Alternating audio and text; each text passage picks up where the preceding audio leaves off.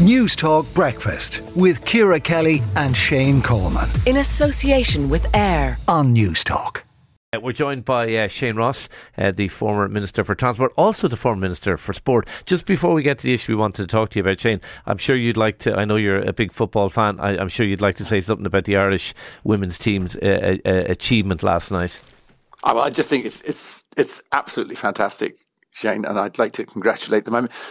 Well, in these very grim days, and particularly with the Donegal aspect angle to this, it's kind of poignant, but it is a really big breakthrough, and it's something in difficult times, which we must say has lifted the hearts of the nation last night. It's wonderful. Just I can't say enough, except congratulations and best of luck next year. Okay, well said. Let's talk about your interview that wasn't with RTE and the Claire Byrne show. It raised in the Dáil yesterday, Micheál Martin saying RTE have questions to answer over the decision not to broadcast the interview. What did you make of Micheál Martin's comments yesterday? I think he's right. I think he's absolutely right. RTE do have questions to answer, and we were very, very surprised. I won't go into huge detail unless you want me to hear about the comings and goings about this interview. But they did. RTE decided to record this interview because it was obviously very sensitive, and we presumed that was because the leader of Sinn Féin had got has got a legal action pending over RTE, and that they were nervous about it, and that was very reasonable. They should record it. But they then came on and they said it was going to be very heavily legaled.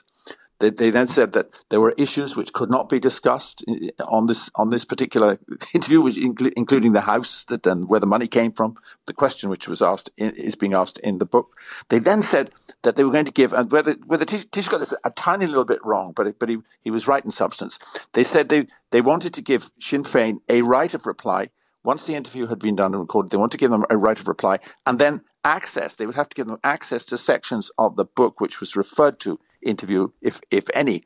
That is most unusual. Now, RTE came out last night and said, we never gave them the transcript of the interview at all. And Sinn Féin came out and said they never asked for it. No, they didn't, because RTE pulled the interview before that. But they had set the process in train for giving them the transcripts of the interview, or certainly for giving them those bits of the interview which was relevant to them. It's quite unprecedented. And then they came back to us after having had it legaled, obviously, because they said it was going to be heavily legaled a day beforehand, and said they decided to pull the interview because it didn't match their editorial guidelines, which had never been mentioned before, which was very strange considering that the RTE person who came on to the publishers said that it was a great interview and a great book. Right, because there are RTE sources quoted in the paper saying this morning the interview was dropped because it was a bit boring. Well, they spent a week trying to make it boring, but they spent a week trying to take anything out of it. They set conditions which made it harder to mention controversial things, and then having ensured that certain things were dropped, they say, "Oh well, this is a bit boring." It certainly wasn't boring. I asked for a transcript, which is quite extraordinary. Afterwards, I said, "Look, would you send me a transcript of that interview?" Which I did, please. And they said, "No, certainly not." But they were prepared and laying the ground for giving it to Sinn Féin. It would certainly be the first time anyone had labelled you as boring, Shane. I think that's probably fair to say. Why do you think the interview was pulled? I think it was just too much for them. I think they got themselves in a total and utter knot, to be quite honestly. They decided they were frightened of offending Sinn Féin, there's no doubt. And Sinn Féin didn't interfere with this. Now, RTE, I have to say, RTE would deny that. They would say, they have issued a statement to us. I'll read the statement at the end. You know, but they're saying, not unusual for a pre-recorded interview not to be broadcast. There's competing stories and items. It was not influenced by any legal issues. It was an editorial decision. And making the point that you're saying, they can also confirm no one was given access to the recorded interview. They prepared. Let's nail that one. They prepared the ground. They asked us, and particularly they asked the publishers to cooperate with allowing them to present to Sinn Féin all the facts and figures and the statements in the interview, and to and to ask them for a reply, and to be able to give them chapter and verse from the book where it was necessary, and we gave that permission. They set that procedure in train. They didn't use it. I just want to nail that. Okay. They didn't use it. And going back to why you think they banned it. And going back to why you think the interview was not run. I think they got themselves in a total and utter mess. The interview certainly, I think Poring is right. I think the interview was certainly interfered with, and things were excluded, which weren't excluded in any other interview. Did you discuss the book? Or sorry, the book. Obviously, you discussed the book. Did you discuss Mary Lou McDonald's family home in the interview? No, that was absolutely off the pitch. It was specifically mentioned as not being allowed to be done. Why would they not allow that? Every single other interview I've done, including this one, Shane, nobody came on to me and said, you can't talk about the book, you can't talk about this, you can't talk about the other. Every single one, they've just gone straight into the interview, asked me questions. Most of them, like this one, have been live.